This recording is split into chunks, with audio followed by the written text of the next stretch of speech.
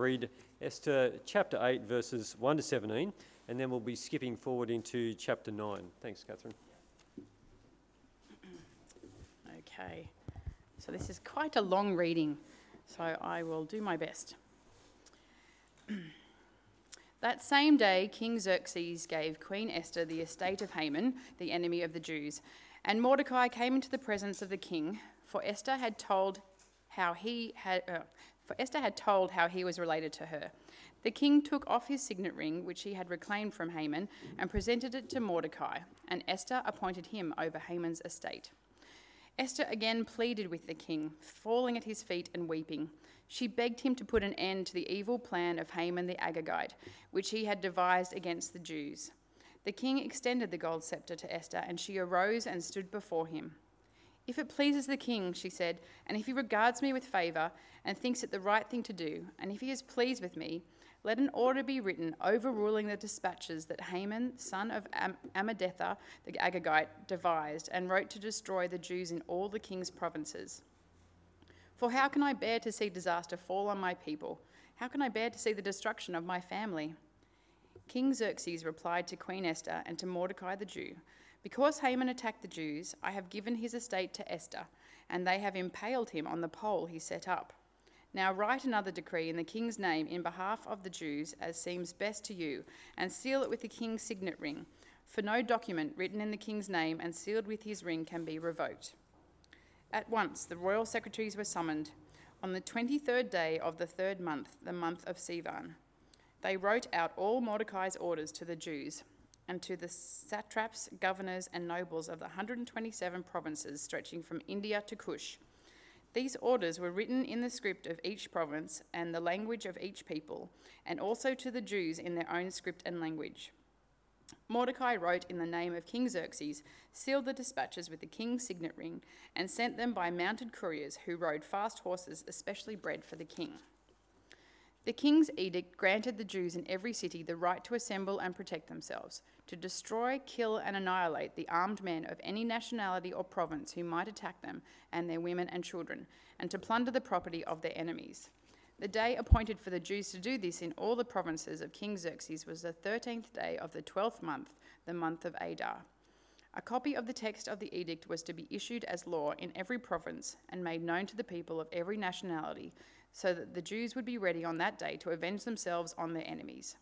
The couriers riding the royal horses went out, spurred on by the king's command, and the edict was issued in the citadel of Susa.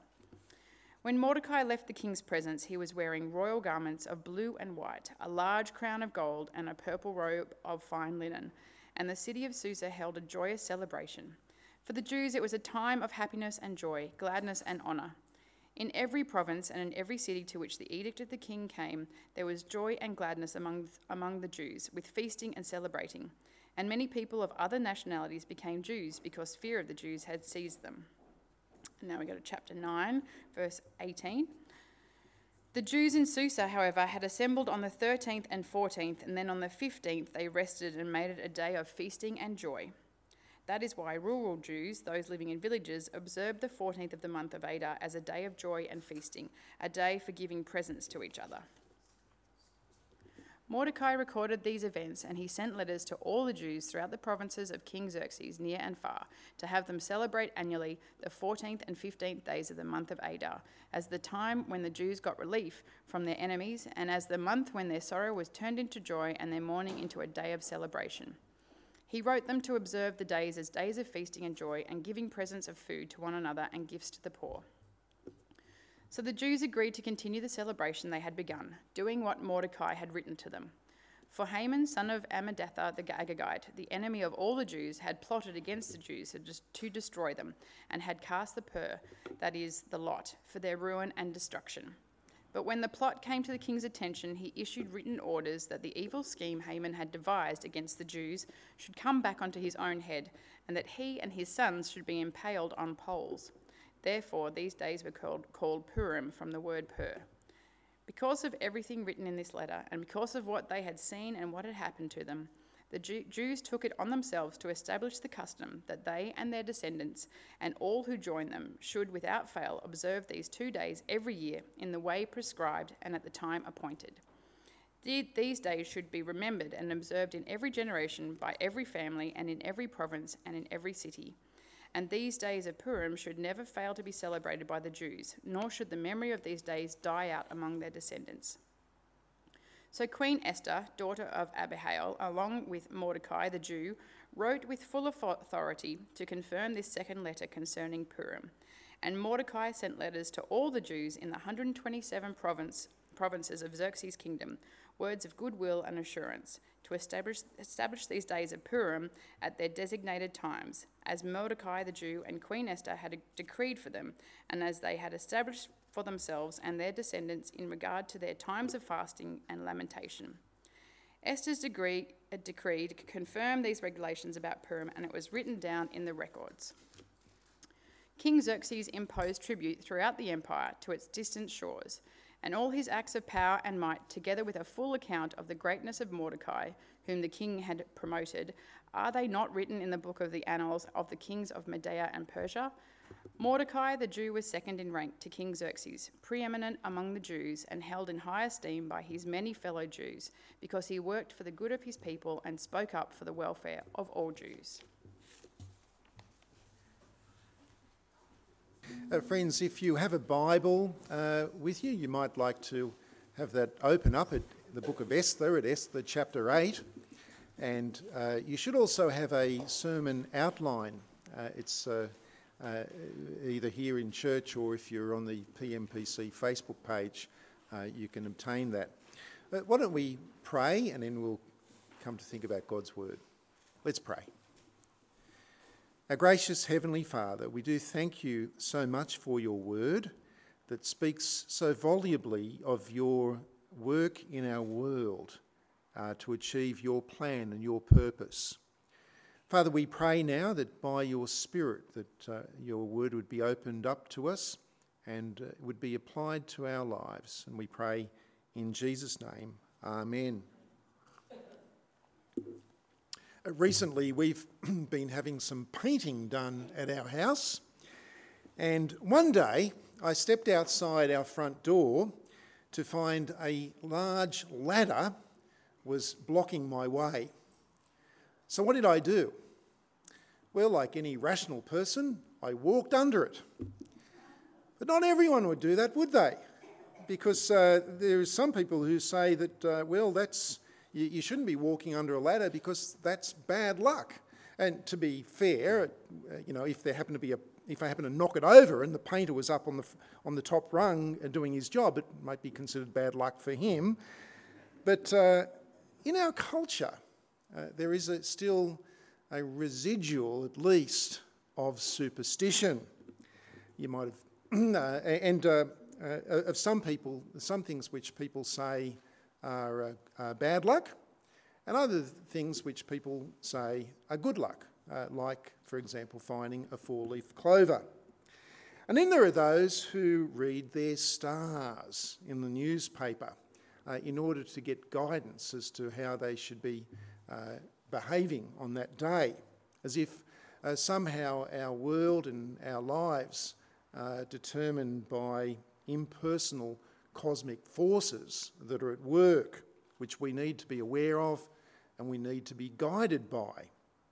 Now, often, of course, people add a spiritual dimension to the concept of luck, with man-made gods and man-made idols and man-made patron saints who they pray to and who they placate in the vain hope that by doing so they might be able to avoid the bad and attract the good.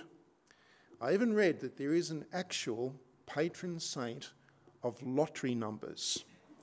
Pray to that person and you're guaranteed to win.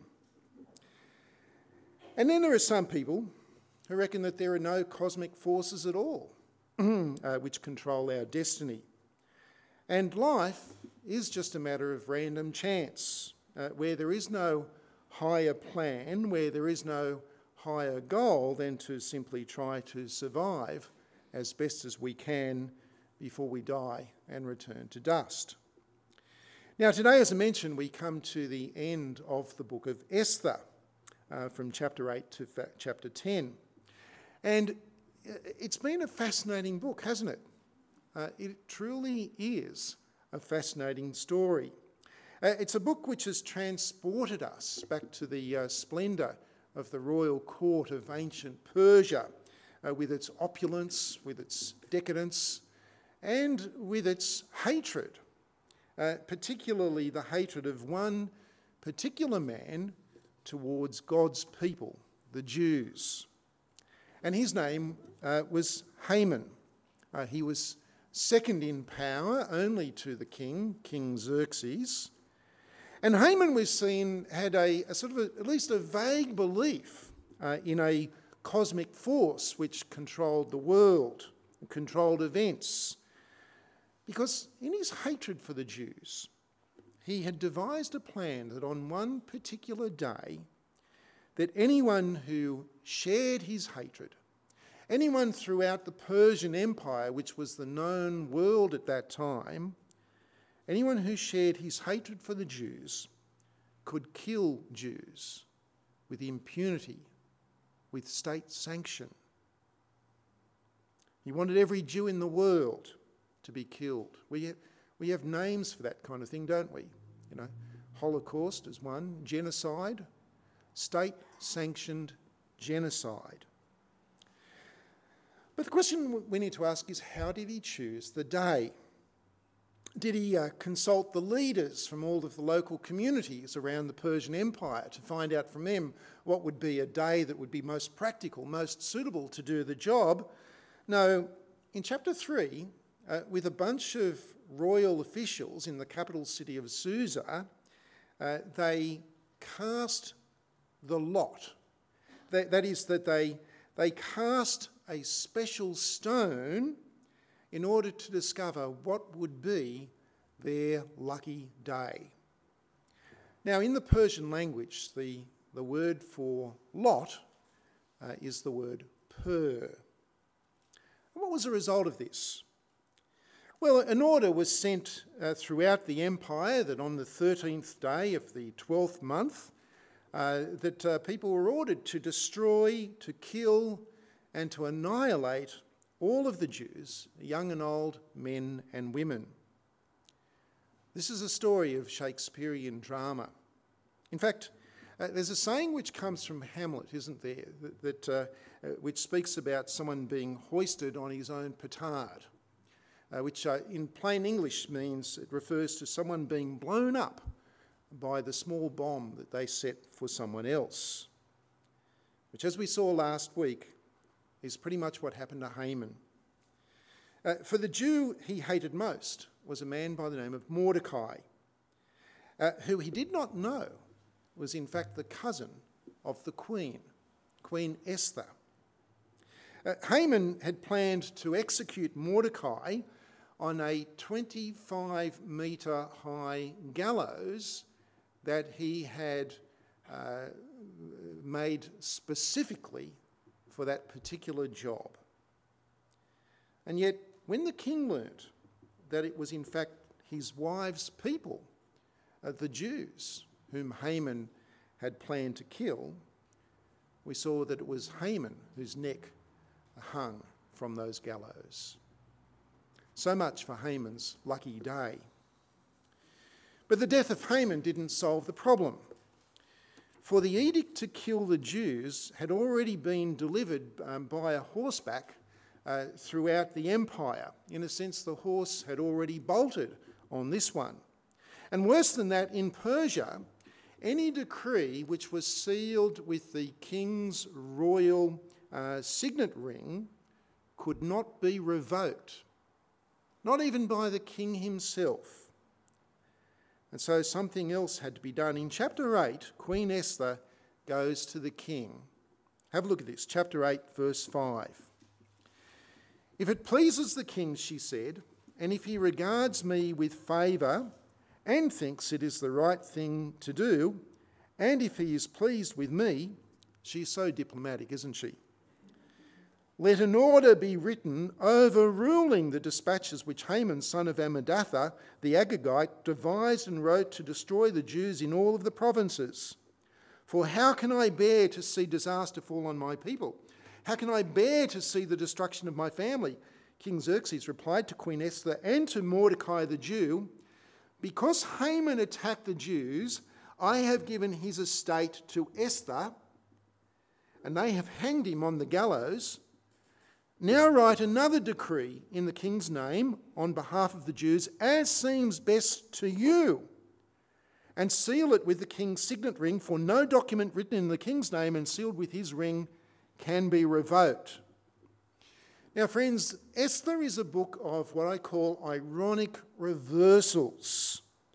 In fact, in the verses just before what I've just read, in verses 1 to 4, we see two ironies.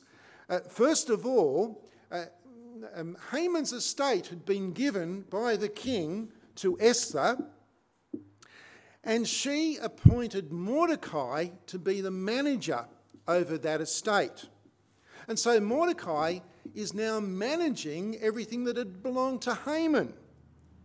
And secondly, the king had given Mordecai the signet ring which he had taken back from Haman.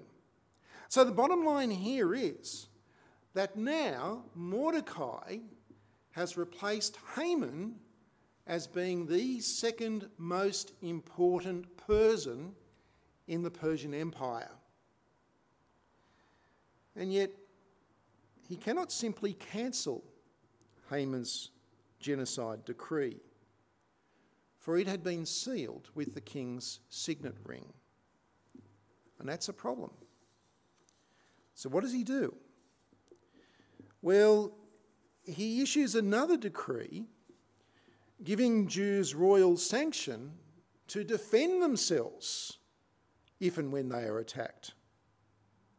And in another ironic reversal, in chapter 8, verses 9 through to 13, he actually takes the wording of Haman's original decree for the Jews to be destroyed, killed, and annihilated, and he just changes a few words in that decree so that the second decree becomes a decree for the Jews to defend themselves against any armed force who would seek to destroy, kill, and annihilate them. And unlike Haman's decree, which was issued in all of the languages, all of the scripts and all of the languages of the Persian Empire except one, Mordecai's decree was also published in Hebrew so that the Jews could see it and read it for themselves. So then in chapter 8, verse 14, the couriers riding the royal horses raced out, spurred on by the king's command. Royal racing horses. This is the high-speed internet of the ancient world, to get the message out quickly as they could before Haman's so-called lucky day. But the question is this: how would an edict permitting Jews to defend themselves actually make a difference? I mean, wouldn't they defend themselves anyway?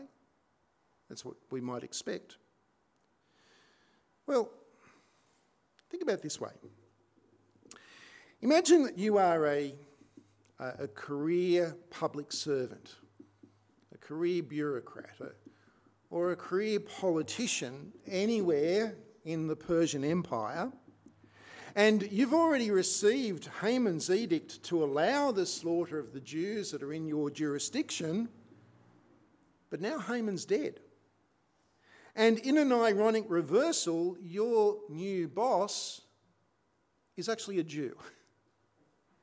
As you discover also is your queen.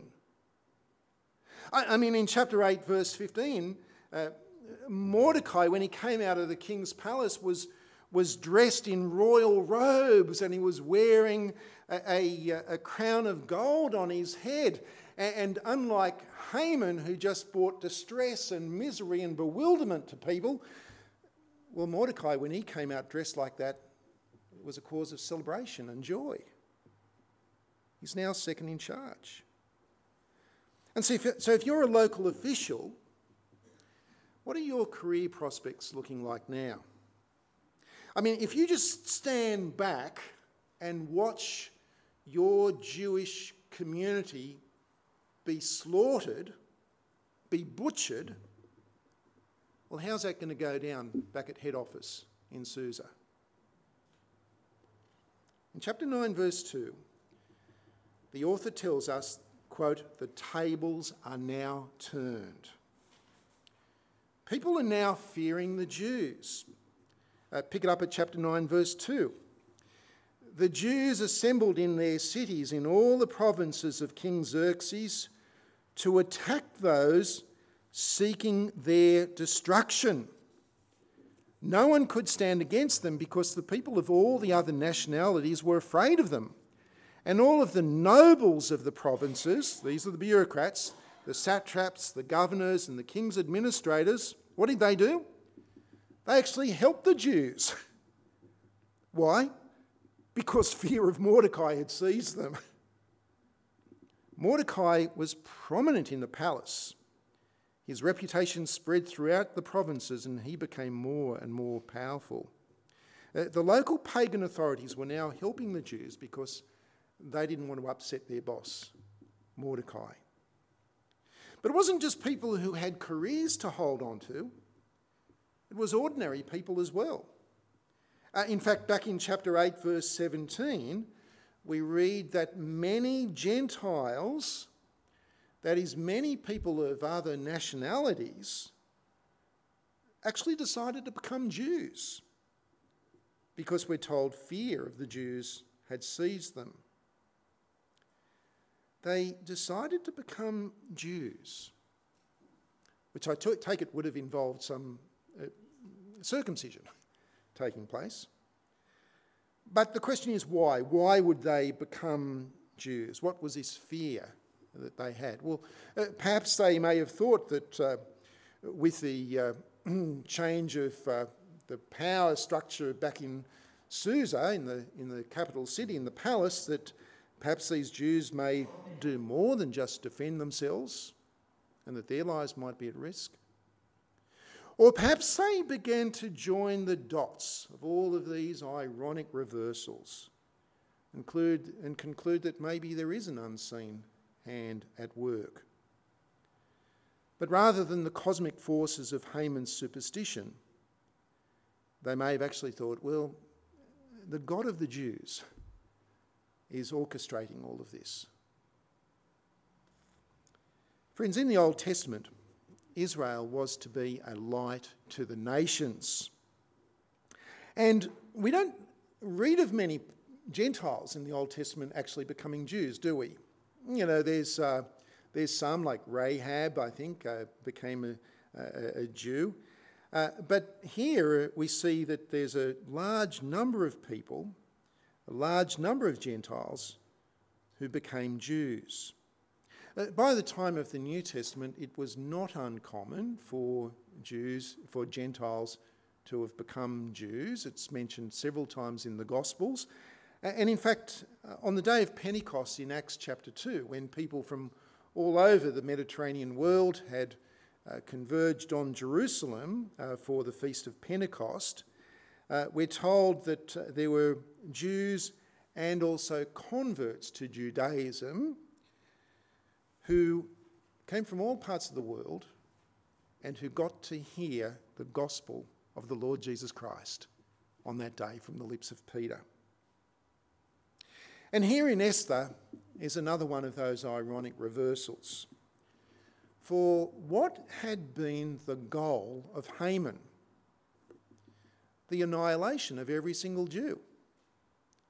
What had been the result of his efforts? More people became Jews. That's the result.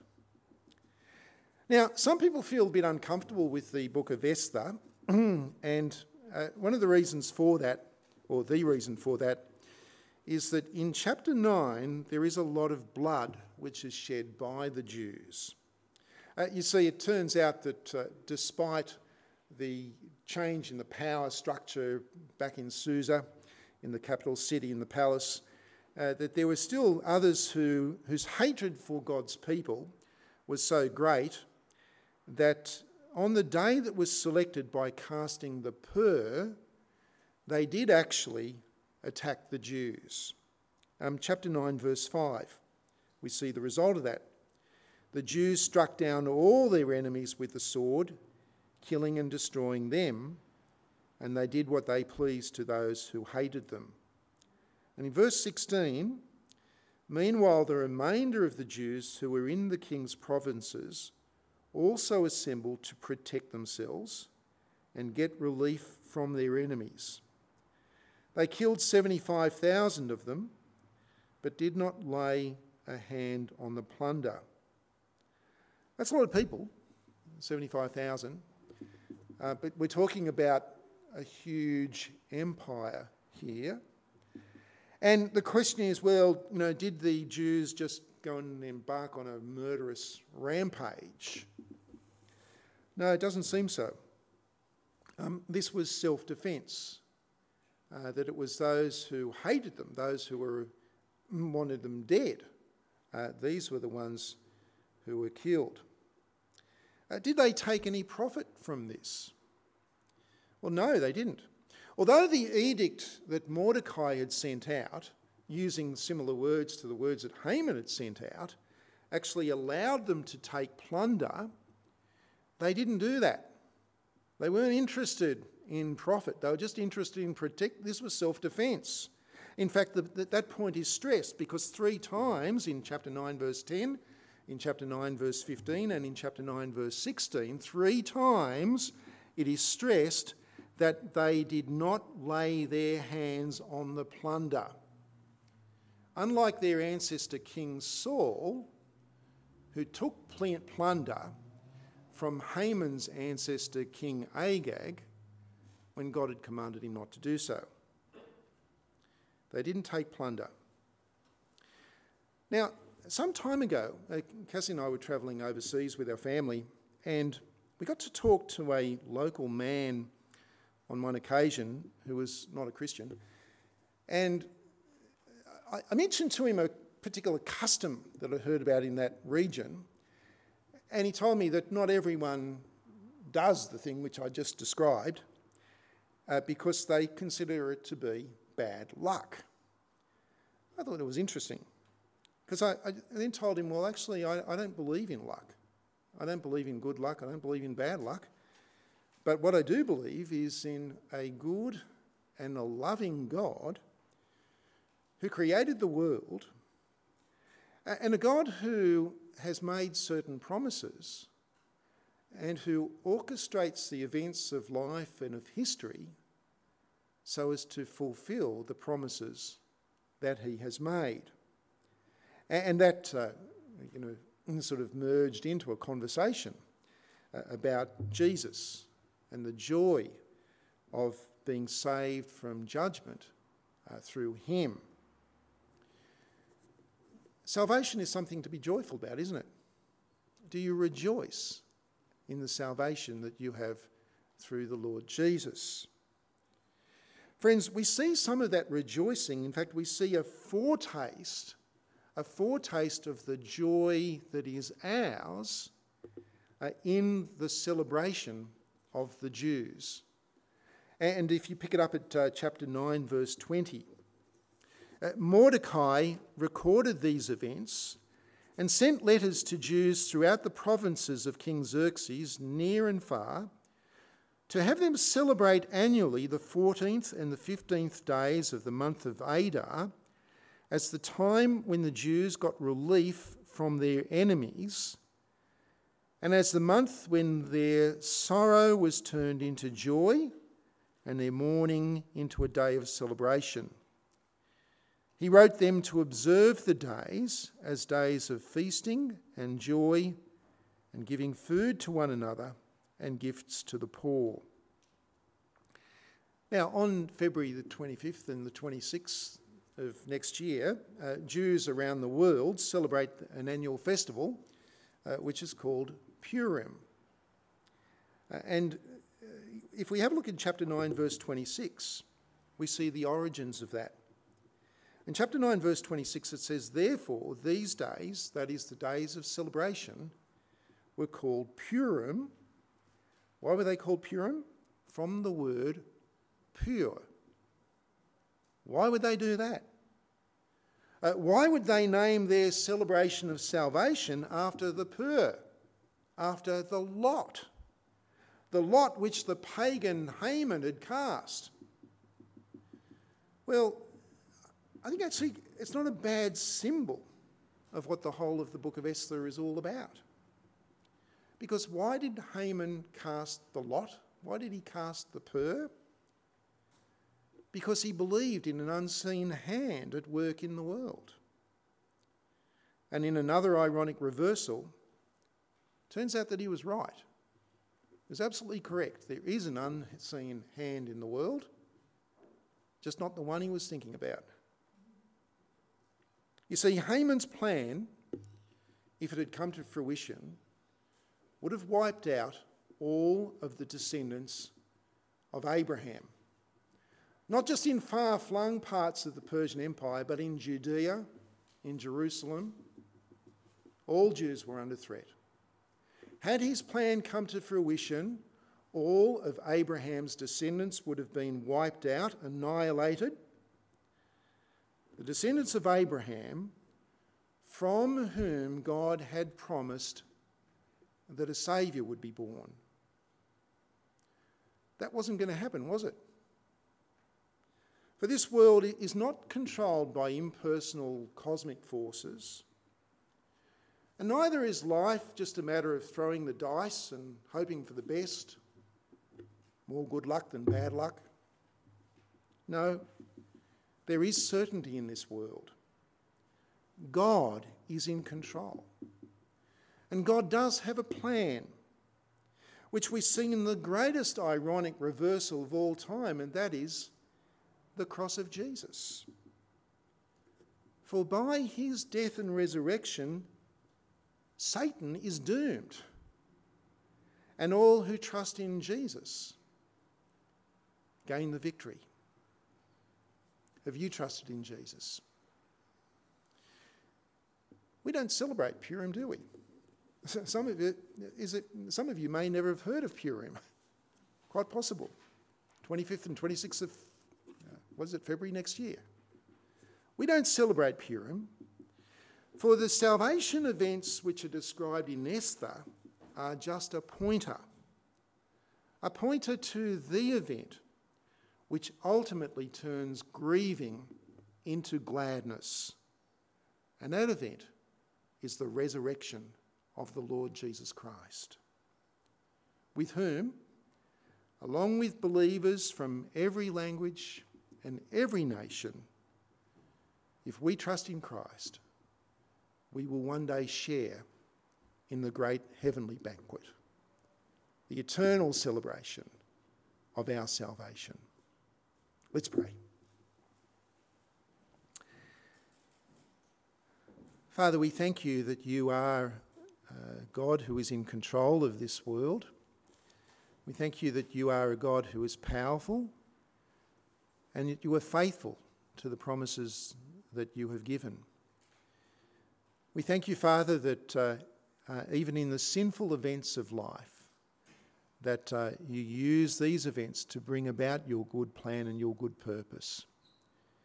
We thank you that Christ has indeed defeated death, that he has indeed risen from the grave, and that that is the guarantee that we have, that we live in a world which is purposeful, which has a point of its creation and a point in the recreation, as one day we who trust in Jesus will be gathered around the throne, your throne, forever and ever. We pray this in Jesus' name. Amen.